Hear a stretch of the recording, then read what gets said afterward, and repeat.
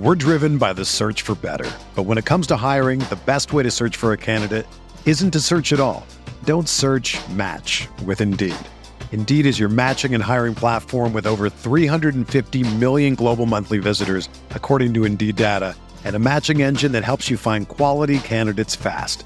Ditch the busy work. Use Indeed for scheduling, screening, and messaging so you can connect with candidates faster.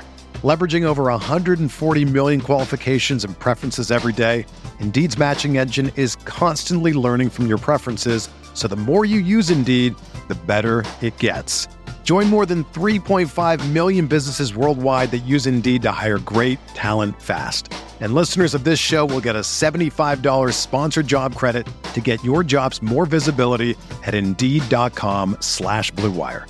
Just go to Indeed.com/Blue Wire right now and support our show by saying that you heard about Indeed on this podcast. That's Indeed.com/Blue Wire. Terms and conditions apply. Need to hire? You need Indeed. This podcast episode is brought to you by Coors Light. These days, everything is go, go, go. It's nonstop hustle all the time. Work, friends, family, expect you to be on 24/7. Well, sometimes you just need to reach for a Coors Light because it's made to chill. Coors Light is cold lagered, cold filtered, and cold packaged. It's as crisp and refreshing as the Colorado Rockies. It is literally made to chill.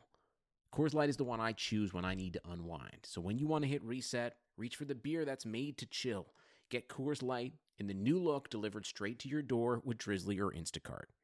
Celebrate responsibly. Coors Brewing Company, Golden, Colorado. The Gap Factory Labor Day sale is happening now. Hurry in for the best deals of the season, 40 to 75% off everything. Plus doorbusters August 30th through September 2nd only. Tees from $4.99, logo styles from $16.99, and jeans from $19.99. Shop in-store today at Gap Factory or at gapfactory.com. Dynasty Tradecast.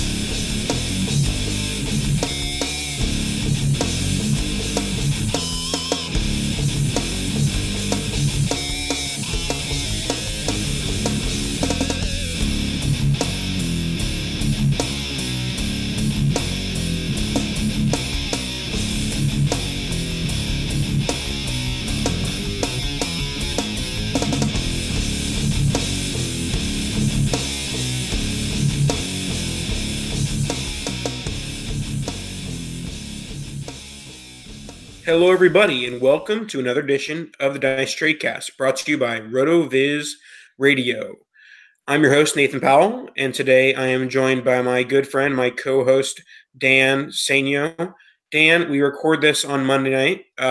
People will be listening to this on Tuesday. The Gap Factory Labor Day sale is happening now. Hurry in for the best deals of the season, 40 to 75% off everything. Plus doorbusters August 30th through September 2nd only. Tees from $4.99, logo styles from $16.99, and jeans from $19.99. Shop in-store today at Gap Factory or at gapfactory.com. We are only a couple days away from the NFL draft. Are you excited? Oh yeah, it's hard not to be excited. It's that time of year. This is, all of us, all the lunatics. This is kind of what we live for. And then, the only reason I get even more excited about it is because that means that rookie drafts are right around the corner. And last week we talked about we did the rookie mock matrix, and this week we're going to follow it up with round 2.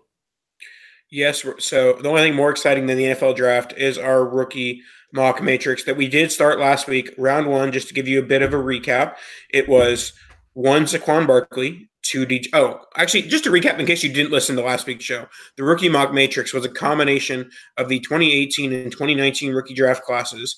And so the first 12 picks went as follows: 1 Saquon Barkley, 2 DJ Moore, 3 N'Keal Harry, 4 Nick Chubb, 5 Darius Geis, 6 Kerryon Johnson, 7 AJ Brown, 8 DK Metcalf, 9 Sony Michel, 10 Courtland Sutton, 11 Hakeem Butler, and 12 Miles Sanders.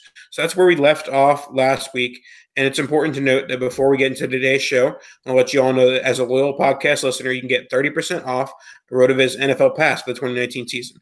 It's available through the NFL Podcast homepage, rotoviz.com/podcast. The 2019 season is around the corner. Make sure you're ready. Gain limited access to all of our NFL content on all of our NFL content tools. I can't read today. So you get amazing value and support the podcast network. Once again, that's rotoviz.com/podcast. All right, hold on. Let me give you let me give your mouth a little break, so you don't have to read as much for just a few minutes here. Maybe not a few minutes, maybe like 90 seconds. We got a little bit of news, which last time we had news, it was sad news. We didn't want to give that news, but we had to. We got to give the people what they want, even though that news wasn't the best of news. We've got some good news. We went out for looking for some help. And we were fortunate enough to find somebody. So last week's episode was actually edited by this gentleman. So I'd like everyone to give a nice warm welcome to the newest member of the Dynasty Tradecast, our editor, Justin Peak. Good friends with Nathan, I think, has a few leagues together and whatnot. I look forward to the working relationship very much. And make sure you go and follow him on Twitter because he is a part of the Dynasty Tradecast team now. That's at JPeekFF. That's two E's, PEEKFF. And just give him a nice warm welcome. We appreciate you guys being here with us, and we're really happy to have Justin along board and doing great work with us. So I'm excited. And also shout out to our listeners actually listening to us because we put out that advertisement, help wanted sign. And Justin came like the next day saying, hey, I'm interested in giving it a shot. Gave it a shot last week. And now he's officially part of the Tradecast team. All right. Now let's get into the show.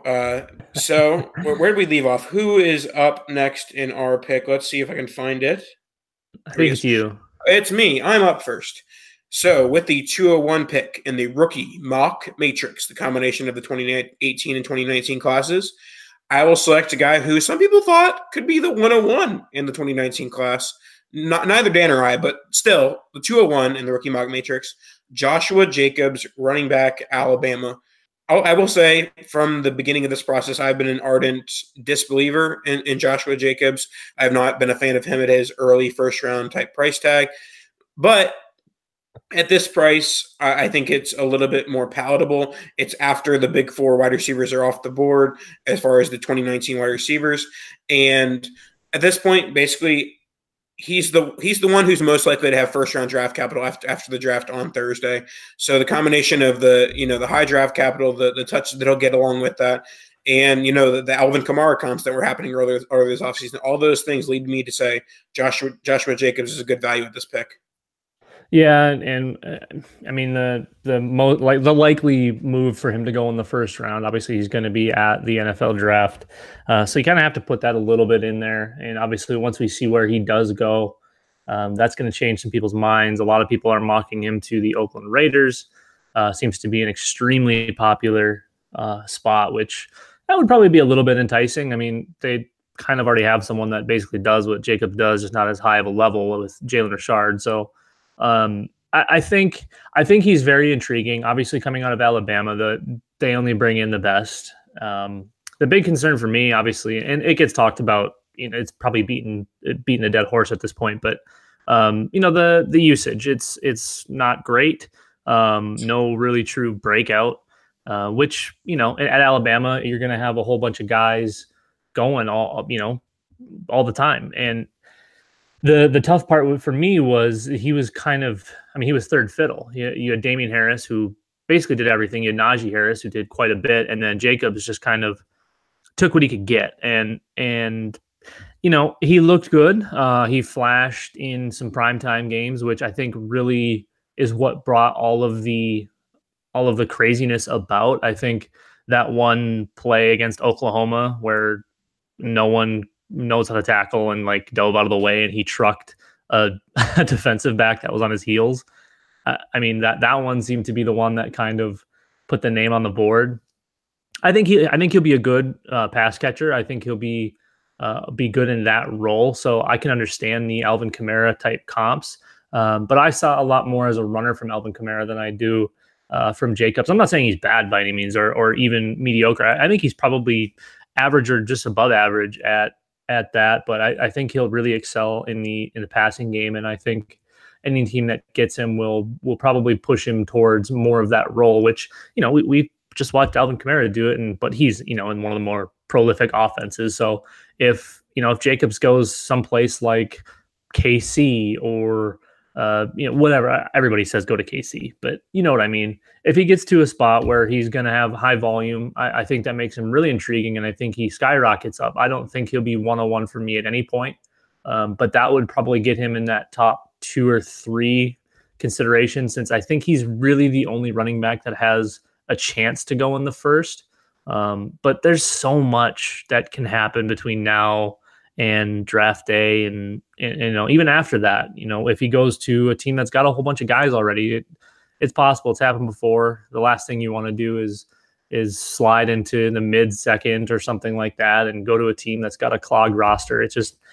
It's hard to put a finger on that one right now. I think he is the toughest for me to place in the class.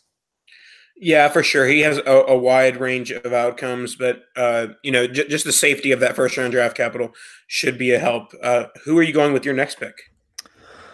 Okay, next pick. What do we got? 202. Let's go Kelvin Harmon, wide receiver. I think his stock has really deflated as time has gone on. He was thought to be with this elite wide receiver 2019 wide receiver class, and it just kind of, it's not like he even had a bad year. Obviously the ACC is the ACC. It's not anything to write home about, but when you come out of your final year in college with 80 for 1,100, and what did he have? 6, 7, 8 touchdowns? 7 touchdowns. Okay. You can't really complain about that. Yes, he's not, the most explosive guy or perfect at anything, but he's the guy that I just think is a good football player and can do most everything well. He's not going to amaze you at anything, which I've made the mistake before for docking guys by not being great at one thing. He strikes me as somebody that's going to be a great NFL player, not a great NFL player, a very good NFL player. And it may be that doesn't translate to fantasy points, but I think we've seen him produce in college. We've seen him do it at a pretty high level, and I think he's kind of being slept on a little bit. I think the hype was warranted as we went through the whole, the Debbie process and projecting out the 2019 wide receiver class to be this, great thing. Obviously now it's turned into, well, it's okay. And some people think it's like the worst class ever, which is just not true. But I think he'll end up doing more than being the wide receiver 5 in this class, which I think is probably close to, market on where he's currently going. So how do you feel about Kelvin Harmon? I've been a Harmon fan over the last few years. I do think that when you're analyzing Devy, it's often hard to look at the counting stats as far as freshmen because they don't often get a ton of volume. So you can look a little bit more basic to the yards per catch. His freshman season, 17.1 yards per catch, a pretty good average, along with 27 catches, 462. Certainly not a bad freshman season. And then he had the big progression in year 2, 69 catches for 1,017 and 4 touchdowns. So he's gotten better each year over year on the counting stats. And yes, his draft stock may not have blown up the combine, but he's 6'3", 214. And so I think he's going to be one of the better values at wide receiver. And I think that the fact that he's being separated from that quote unquote big 4 of Metcalf and Brown and Harry and Butler, I think it's warranted. But I think that at the end of the day, when we talking 2-3 years down the road, I think that he is closer to those 4 than he is not.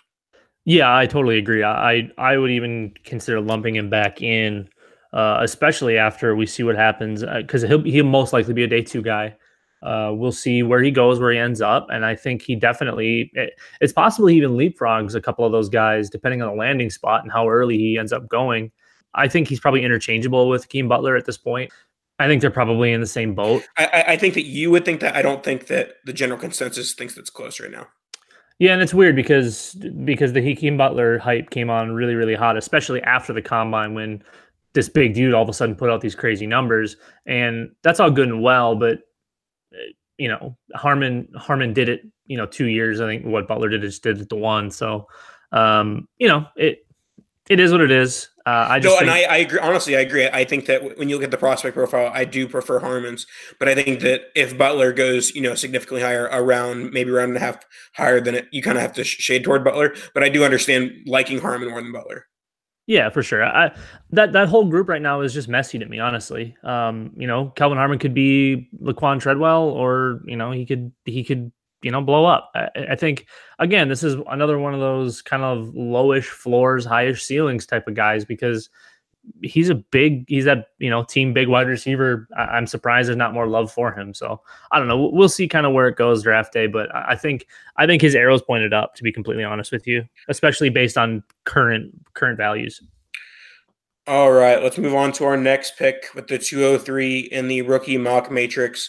I'm going to take the first quarterback off the board in this mock. I'm going to take Baker Mayfield. Baker Mayfield is being valued as a top 2 overall dynasty quarterback right now, and that's kind of why he's here. He's a young quarterback who showed great promise in year 1. He has tons of weapons: Odell Beckham Jr., Jarvis Landry, David Njoku, Kareem Hunt, Nick Chubb. That Cleveland offense has all of the weapons to be very successful for a long time, and Mayfield is just at the center of it. Yes, it's a 1 QB league, and yes, quarterbacks are devalued. But at a certain point, you just have to say, I'm going to take the guy that I know that I'm pretty sure is going to be putting up like top 6 quarterback numbers over the next 5, 6, 7 years, maybe even longer than that. So big fan of Mayfield at this spot, due to his talent as well as his surrounding pieces. Yeah, I mean, he's creeping up towards where Mahomes is, and we would be taking Mahomes before we took Baker here. So this is, I think, a nice cushy spot for Baker. Even like you said, it is one quarterback, but when you have those high-end young guys, and you can just plug that guy in for the long haul, that's kind of a nice move. Yes, it stings a little bit to spend the draft capital when you could stream quarterback or do whatever you want to do. I think Baker is that guy. I loved him coming into the league last year, and he kind of proved all of the people that loved him right and all of the haters wrong. Obviously, he was still just kind of it's a limited amount of games, but he's got it. He's a gamer. He's a hell of a football player. So I think he maybe went a hair low. I think he belongs probably in these first 3 picks of the second round. Honestly, I probably would have taken him over Jacobs. I should have taken him over Harmon, but my brain doesn't work all that well. All right. So next, after Baker Mayfield, who is your pick? This is a guy who, again, I probably should have taken earlier because I absolutely love him. He's my RB2 in this class. And if you don't recall from last episode, I took Miles Sanders as my first running back from this class, but I've got to go with is it Darrell or Darrell? We go Darrell. Let's go with Darrell Henderson, running back out of Memphis. It's hard to look past the counting stats, which it's not great to just be a box score scout, but when you look down at numbers, the man had 430 carries in his college career, and he averaged over, yes, you heard me, over 8 yards per carry. That's stupid. You do not do that. Yes, he does play for Memphis in a whatever conference, the American Conference. It's, not the greatest of competition, but anytime you can do that at a Division I level, it's special. He's a special running back. His final year, 214 carries, 1,900 yards, 22 touchdowns on the ground. And he's shown to be capable, not great, but very capable at catching the ball. And I think that can be worked into his game. I think that's one of those things you can learn at the next level. You don't have to be great at it. Obviously, it helps to kind of have that basis of a normal understanding. But we see guys like Melvin Gordon now, who people thought was going to be horrendous at catching the football, and now look what he's doing in the league. So I think it can happen for just about anybody. But Henderson's been kind of on the radar for a lot of people. I think midway through his sophomore year, he kind of started to turn some heads with some of those crazy numbers again. He's averaged 8.9 yards per carry over the last 2 years. Didn't have the huge touchdown numbers as a sophomore as he did as a junior, but it's hard to look past those numbers alone. Plus, he's got a pretty darn good athletic profile as well. So this is a guy I think is going to probably move up. I think the NFL is probably going to like him a little bit more than a lot of the dynasty community is. And it could end up being kind of one of those penny things where all of a sudden he skyrockets up because somebody sees a bell cow in him rather than a pass catcher like your Miles Sanders or your Josh Jacobs. And he could end up being the RB1 out of this class. Yeah, I mean, I've pretty much been saying it from the jump, and it's a bit of a cop-out from a scouting perspective. But I've said that the rookie draft ADP of running backs might just reflect where they win the NFL draft. If Darrell Henderson is the RB2, he might just be the RB2. If Miles Sanders is the RB1, he might be the RB1. In that case, I know you're not a big Jacobs fan. He's probably going to end up being the RB1. But for the most part, I think that if you were to put the guy where they went in the NFL draft, and I'm sure this is true for most years, but I think even more so for this year because it's so muddy. There's not a clear top guy, and there's some decent depth while next year is getting a lot of praise. There's 7, 8, 9 guys who can at least be committee backs in this class. And I do think Henderson is the one of the few that has lead back type potential. Yeah, this has to just be like a wet dream for a good friend Russell Clay, because he lives and dies by the draft capital. And this class, like you just said, is literally going to be called by draft capital because everything is so close and so muddy. I mean, we just got to see where they go and then go from there because it's so hard because everybody's relatively close. There's, like we say, the top end wide receivers and those first few running backs are all kind of in their own tier. We all kind of have the idea that those guys are going to be the guys and they're going to go probably the first few off the board, but then you're going to get some surprises. So you kind of have to keep an open mind with this class. And I think we see Darrell Henderson, like I said before, turn some heads and move up those boards. All right, with the next pick, I'm going to turn some heads because people are going to think, wait, what? This guy wasn't taken yet? I'm going to take Calvin Ridley of the Atlanta Falcons. Wait, we didn't take Calvin Ridley yet? We did not take Calvin Ridley yet. Whoops. Dan and I were not the biggest fans of Calvin Ridley. Entering the draft last year, I actually exited the draft as a huge Calvin Ridley fan because nobody adjusted for the fact that he was a first-round NFL draft wide receiver. And you know what that first-round capital did? It resulted in him getting tons of targets and tons of production in year one, which in direct raised his value. Well, it hasn't actually skyrocketed because, I honestly don't think you can sell Ridley for much more than like a mid-first, and that's basically where he was going in the draft. Maybe we'll put it this way. He was going for a late first, and he's probably worth like a mid-first, a slight bump in value, even despite the fact that he had a very, very good, productive rookie season. But I'm taking Ridley here. I think that he's the safest of the available option. He's got the NFL production. He's got, the opportunity to continue to be the wide receiver 2 in Atlanta on a team that should probably be pass heavy with Freeman, being injured and, not really a trustworthy option right now. So on a pass heavy offense and getting plenty of targets last year, I'm a big Ridley fan at this price tag. Yeah, I was one of those idiots that didn't adjust to the first round draft capital. And I don't think he's the heir to the throne to Julio. I don't think you can expect that from him, but he's a hell of a wide receiver too in the NFL. And I think he fits that mold really, really nicely. And I don't think he could really be in much better of a spot. And then, like you said, with a pass-happy team like the Falcons and Matt Ryan, and having Julio on the other side of the field to draw that interest and get him a little bit of free run. Had a solid rookie season, 60 plus catches, 10 touchdowns. You really can't ask for much more than that. I think he's still kind of a value at this point. I haven't been actively buying just because I think the guys that got him last year were the guys that were interested in him, pre-draft and pre-combine and all that stuff. So I think he's probably difficult to buy. Like you said, he was going mid-late first, and now he's probably worth a mid-ish first.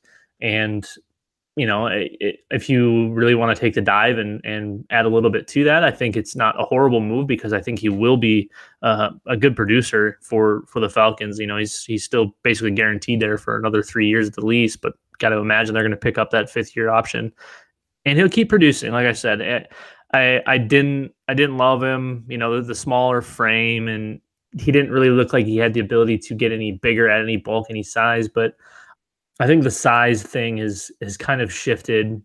We're seeing a lot more athletic guys, a lot more smaller guys being successful. It was that notion before that you had to be a certain weight, a certain size, certain height to be super successful in the NFL. And we've kind of broken that mold over the last 4, 5, 6 years. So I think really fits nicely into the new NFL, if you want to call it that. And I can't believe we didn't pick him yet. That's It's funny. Your point on the smaller wide receivers is funny because we've gotten to the point that small wide receivers have been so successful. People are looking at these 6'3", 210-pound wide receivers like, ew, they don't have separation. Well, guess what? You don't need separation when you're a monster who can, catch balls in people's faces. So don't hate on big wide receivers just because small wide receivers have been good. But not that anyone is really saying, oh, you over big wide receivers. But people have been saying, well, do you really need to be a big wide receiver anymore? Which is not what you don't, but it's still better to be big than small. You have to take the player for what the player is. You can't expect them to do something. You can't expect Antonio Brown to do the things that Des Bryant was doing because those are two completely different players, different sizes, different, everything. And you can't expect Calvin Ridley to do what Julio Jones is doing. So yeah, that was a nice pick. I'm still kind of shocked that we both forgot. Well, maybe he isn't that much different of a value from there. There's maybe a few spots up I could see where I would take him, but he's pretty close to the guy that I'm taking right after him here. My next pick is Christian Kirk, wide receiver, Arizona Cardinals. Potentially the heir to the throne for Larry Fitzgerald, at least in that slot position, because Kirk looked freaking good last year before the injury, and he was one of those guys that I just kind of saw as Jarvis Landry, which, again, I loved Jarvis Landry. I probably should have liked Christian Kirk a lot more than I did. And, he only got to play, 10, 12 games, but looked good and saw a little bit of, struggles. Obviously, Rosen was still kind of learning the ropes and whoever else was in there. It was kind of a tough year for the Cardinals just in general. But I think this year, especially if they go Kyler, and maybe move Rosen, or even if they keep Rosen and let him grow, I think we see Kirk can kind of continue what he started with as a rookie in the NFL. And yeah, this is another one of those guys I missed on last year because I got infatuated with some other folks in the top end of that draft, and it's hard to beat the floor. He was honestly one of those guys that I kind of ranked at his floor.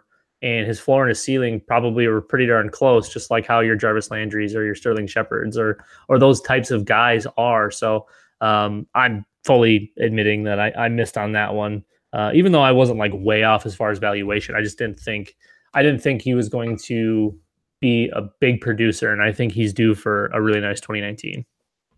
Yeah, if you have caught Kingsbury fever, I think that whether it's Josh Rosen or Kyler Murray, I think that the number one benefactor is Christian Kirk.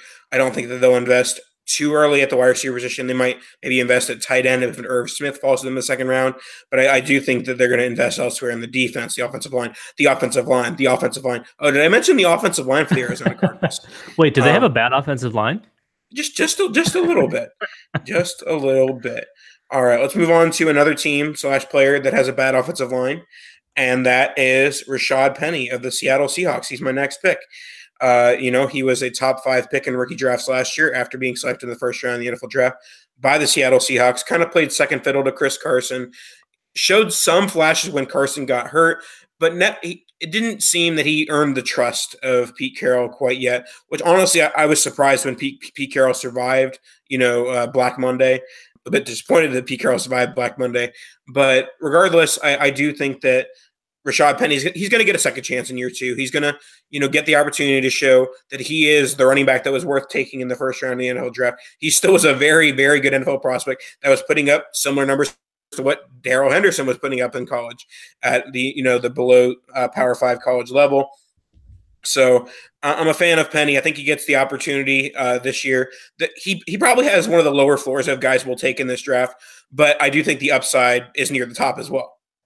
Yeah, Penny's one of those guys I switched on last year, going through the, scouting process, if you want to call it that, watching tape on a lot of guys and kind of going through and first checking, check the box scores and look at all the stats and see the numbers and wow, great rusher, but where's all this passing work?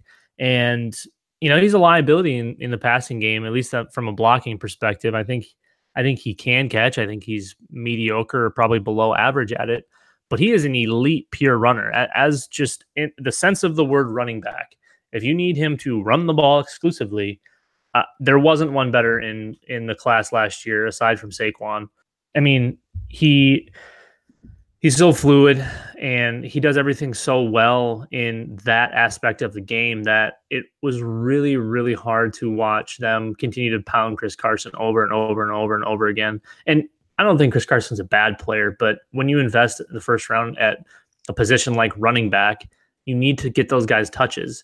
Yes, they don't have an offensive line, and no, Rashad Penny cannot block. So I understand from that aspect of not wanting to get him in the game because Russell Wilson probably would have gotten killed. But I mean, he's too good to not play, and he's a guy that I've been buying up wherever I can because I do think that 2019 is going to be much more lucrative for him, and I think he kind of turns it on a little bit. I mean, it was kind of a fall in love at watching him run the ball, and it sucks because I'm like the PPR guy that really targets the running backs that catch balls, and that's not something he's probably ever going to do, at least at a high level. He might catch, a few, but that's never going to be his game. His game is a 2-down back, but he's very, very good at it. We just need to get him the ball. Agreed. Who is your next selection? Next one, probably we can lump in with the Calvin Ridley and the Christian Kirk pick. I think I have these guys all pretty darn close, and that is going to be San Francisco 49er wide receiver Dante Pettis, who has been slowly sliding up those ranks and moving up ADP ever so slightly. People kind of forget about him. No, he didn't have all that great of a year last year. He basically played the games and did what Christian Kirk did, and the hype kind of stuck with Christian Kirk, and Dante Pettis just kind of fell by the wayside, at least from name value. He's in a really great spot. He's in a Kyle Shanahan offense with a quarterback that we all think is probably going to be pretty good, especially in a Kyle Shanahan offense. So you add those two things together and you throw in Dante Pettis, who really has zero competition for any sort of work other than the running backs right now. Obviously, they're probably pretty likely to go after at least one wide receiver in the draft. And, that'll probably take a little bit of the work, but I think Dante Pettis has a really high ceiling and we just need him to stay healthy. It's a lot of people like to say, oh, coaching doesn't matter, scheme, whatever, this, that. I think being in that offense is, right up there, probably top 5 as far as fantasy producers, whether it's running back or wide receiver, at least the running back 1 or the wide receiver 1, being in that offense is going to get fantasy points. It's just no way around it. We watched what the Falcons did when Shanahan was there. They exploded. Now, obviously, that's potentially an outlier, but basically every time he's touched an offense, it's turned to gold. So I think we see a real breakout this year from Dante Pettis. Yeah, and I think that if there hadn't been an injury, we could have seen that breakout in year 1. In the first 6 weeks of the season, he only had 3 catches. But after that, he had 4 catches, 5 catches, 3 catches, 5 catches, 3 catches. So 3 or more catches in every game, 5 or more targets in every game, and then he gets hurt. So he was getting the volume. He was doing something with the volume, averaging 17.3 yards per catch on the year. Literally, it was only a matter of time. Generally, actually, the fantasy community did start to catch on, especially after the 5-for-129 game against Seattle. But I think that his hype, I'm guessing he's probably going like the 5th, 6th round of startups right now. I think that if he had continued on playing through the end of the year, he could have landed in that like late 3rd, early 4th. Granted, I would have probably said he's overvalued at that price, but he could have landed at that price point had he continued that rookie production that he was putting up. Yeah, no doubt. Like you mentioned, the Seattle game, that was kind of his breakout. And yes, that was a little bit of an outlier game last year for him, but that just gives you a little bit of what he can do. He's a heck of a football player. And I think we see the volume, go up even from those last, 6 games or so, where he was getting the targets and he was getting the catches and he was getting the yards going and even getting a few touchdowns in there. I think we see the volume stick, if not gain a little bit. And, hopefully whoever they bring in through the draft isn't an immediate, issue for the wide receiver 1 spot there. Hopefully they bring in a wide receiver 2 type or maybe even a slot type guy. But yeah, it's hard to deny the potential that is with Dante Pettis, especially at this point in our little rookie matrix. We're kind of beyond the high upside, high floor type guys that we kind of assume are going to continue to score points or at least maintain value. Dante Pettis is one of those guys where if he doesn't produce right away, he could literally fall off the face of the planet just because that's how dynasty players a lot of times are. They like to react and they like to overreact. Absolutely. All right, let's move on to our next pick. I'm going to pick a guy who, if you'd have told me this is where he would go this time last year, I would have said, you're wrong. David Montgomery. Many people had him as the RB1 in the 2019 class this time a year ago. Granted, people kind of recognized that it was a weaker top of the class, but still, they had David Montgomery as the RB1 this time last year. And even as late as January, I think that the Combine did not do David Montgomery any favors. Much of Big Draft hasn't mocked him into going into the first round or maybe even the second round, so that's hurt him as well. So in the end, draft capital might be what pushes him out of the top 4, top 5 running backs. But he was a workhorse over at Iowa State. He over the last 2 years, 1,146 yards, 11 touchdowns as a sophomore, 216 yards, 13 touchdowns as a junior.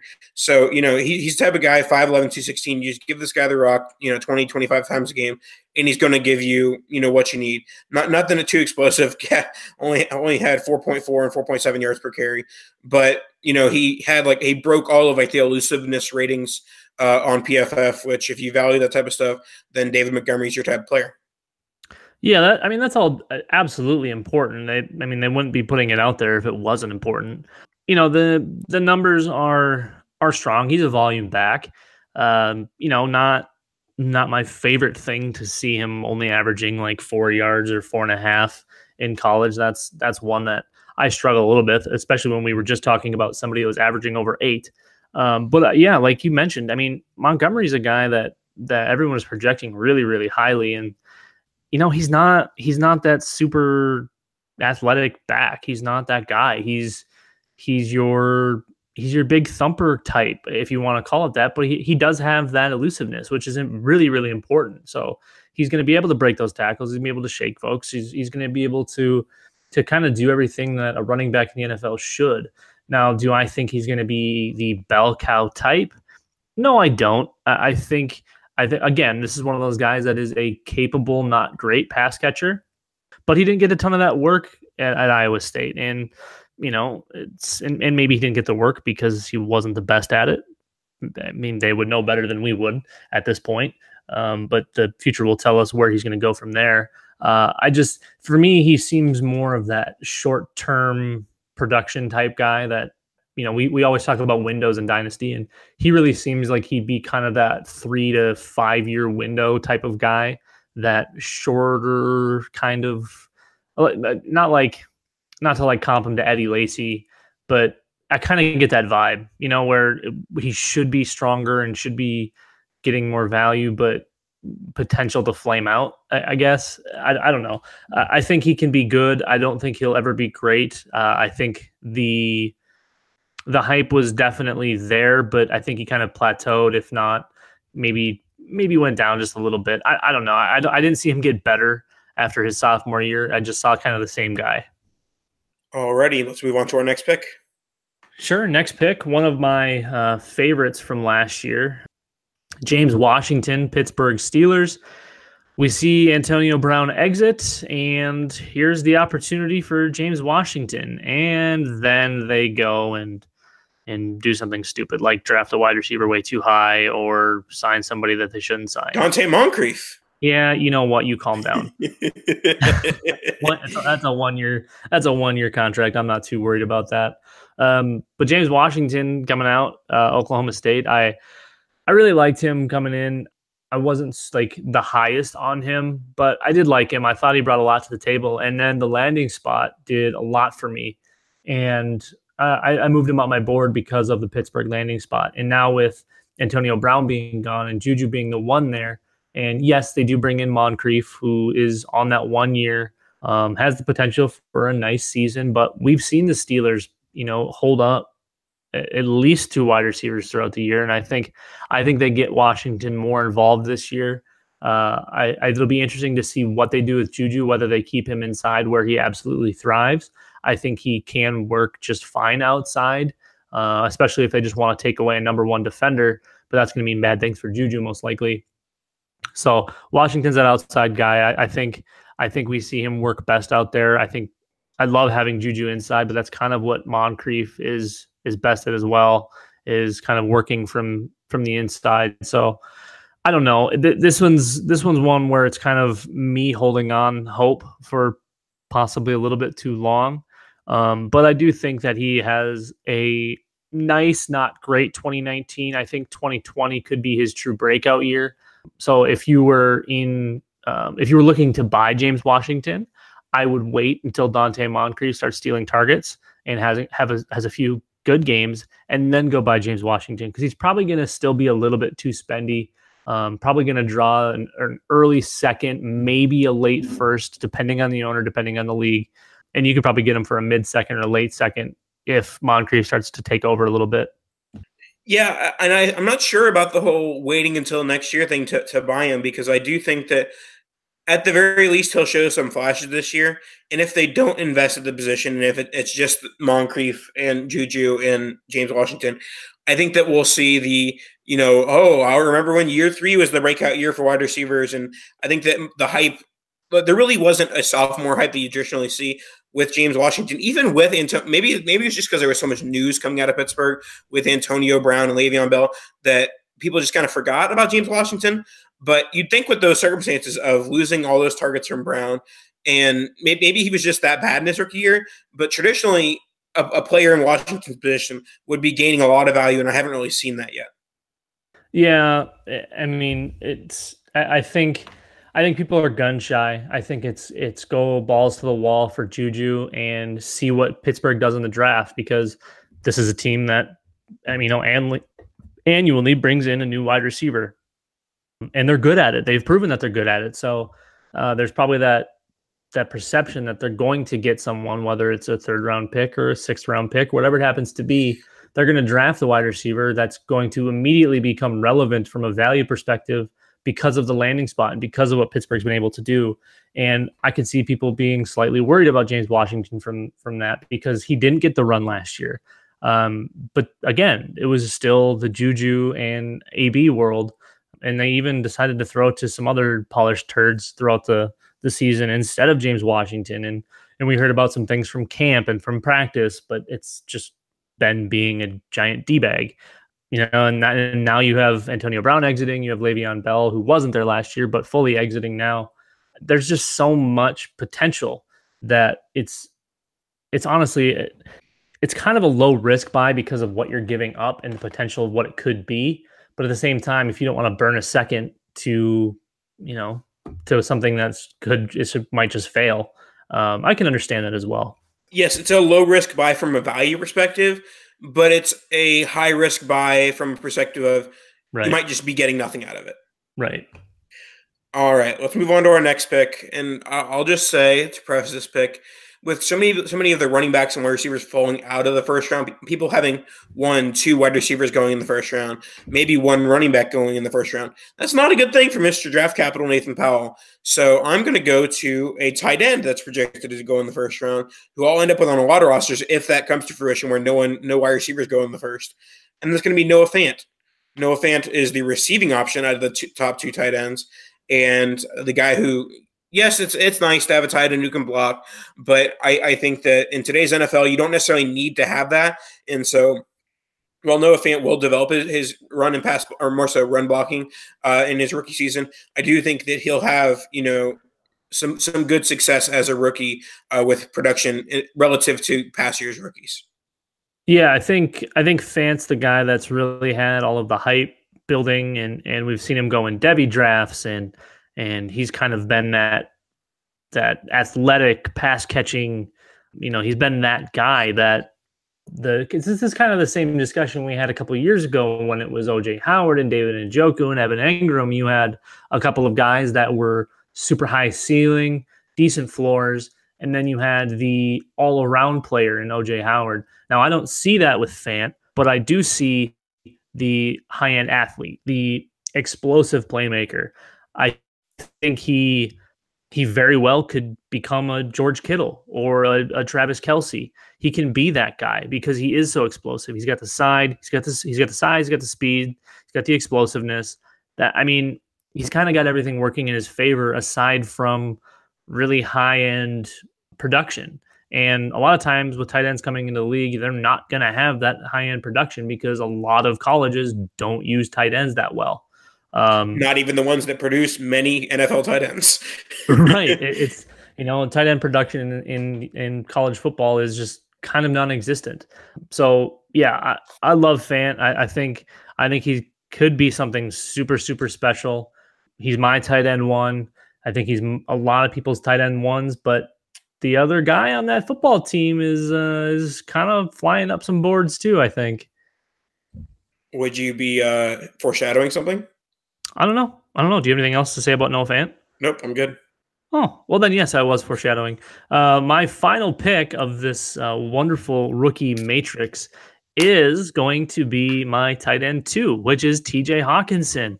A guy that, like I mentioned just a little bit ago, reminds me of the OJ Howard year because he does the things a lot like what OJ Howard does. Now, I think OJ Howard was a slightly better athlete. I can't recall off the top of my head what he did at the combine, but Hawkinson had a great combine as well. The 40 was, I don't want to call it sluggish because 4.7 for somebody that's 6'5", 250 is honestly impressive.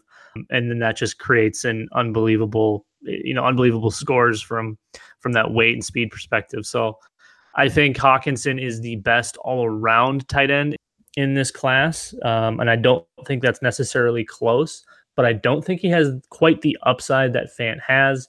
Yes, he did outproduce Fant last year, but it's, it was kind of, I feel like it was more of the safety valve type. I just really like what he brings to the table. That's a guy that's not going to be taken off the field for whoever drafts him. I've seen mocks, and yes, they are just mocks, but I've seen him going top 5 all the way to like 15. I don't really think he gets past that point. I think he's going to be a hot commodity come draft day. Now, I don't necessarily think anyone's going to be trading up for the tight end position, but I don't see him making it. I don't see him making it to, say, the Vikings at 18. I think he goes a decent amount before that. And I think you have yourselves a really, really good NFL player. But again, the conversation becomes him being on the field doesn't necessarily translate to fantasy points. It translates to a great football player, not necessarily a great fantasy asset. Yeah, I'm on board with Hawkinson too. Like I said, that these tight ends might become more attractive as the running backs and wide receivers fall further down the NFL draft board. So if Hawkinson ends up going top 8, top 12, that'll certainly be an attractive option in the mid first of dynasty rookie drafts. So just to wrap up our dynasty rookie mock matrix, last week we had Saquon, DJ Moore, N'Keal Harry, Nick Chubb, Darius Guice, Kerryon Johnson, A.J. Brown, DK Metcalf, Sony Michel, Cortland Sutton, Hakeem Butler, Miles Sanders.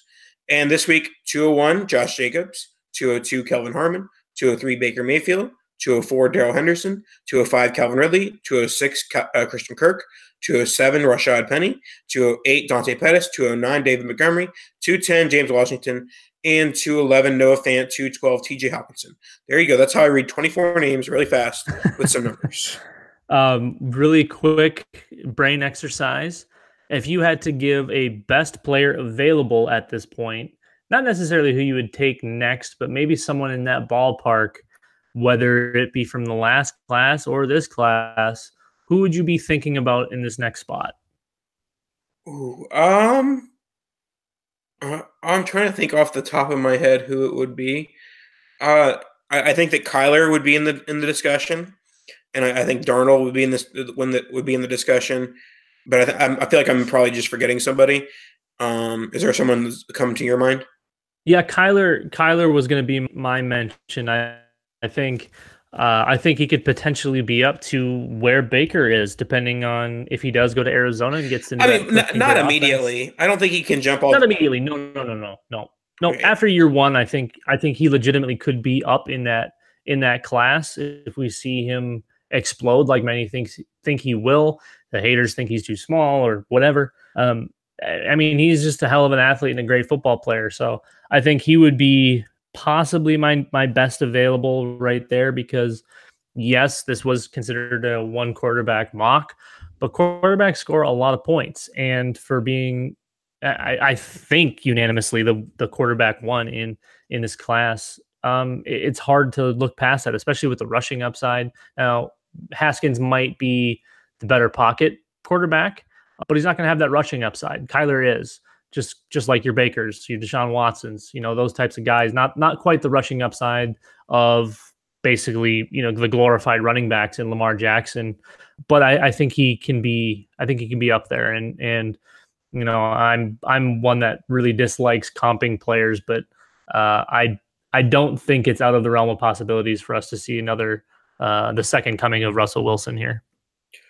Ooh, that's a hot take to end the show. Russell Wilson, Kyler Murray. Oh, this kind of reminds me, or not reminds me, but this brings up the Oklahoma University Twitter account sent out a video where it was like Dak Prescott sending out a message to Kyler Murray. For some reason, he was like, Kyler Murray, you can be just like me. We were doubted, and now we're going to be really good.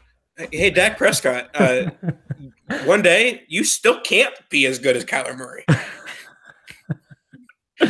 One day. Dak didn't even go to Oklahoma, so I don't even understand the point of that video. Yeah, it's the Cowboys to Sooners relationship thing. It's always been a weird one, especially when you talk about somebody that wasn't a first round or a second round pick, and Dak Prescott. You could be me. You got that flip there, but and I love Dak Prescott, but yeah, no. Alrighty, that'll wrap up the show for today. Make sure you leave us a rating and review. Make sure to leave a review saying how great Justin's doing with editing on his first 2 episodes. Doing a great job, I assume. He hasn't edited this podcast because I'm still currently talking. But, he's doing a great job. And just give the kids a little teaser. We have our biggest guest in TradeCast history next week, Monday, NFL Draft. After the NFL Draft, huge week. We got a huge guest. We'll see you guys next week. It's going to be a fun one, kids. Bye-bye.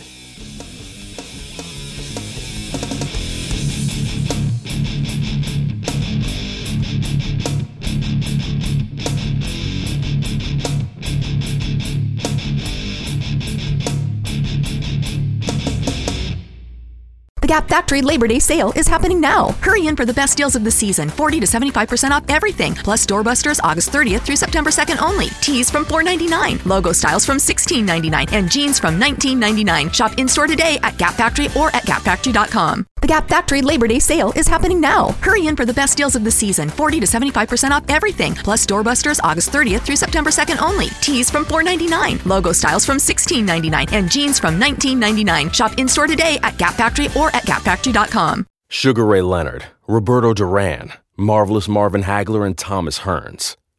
Legends, whose 4-way rivalry defined one of the greatest eras in boxing history. Relive their decade of dominance in the new Showtime sports documentary, The Kings, a 4-part series premiering Sunday, June 6th, only on Showtime.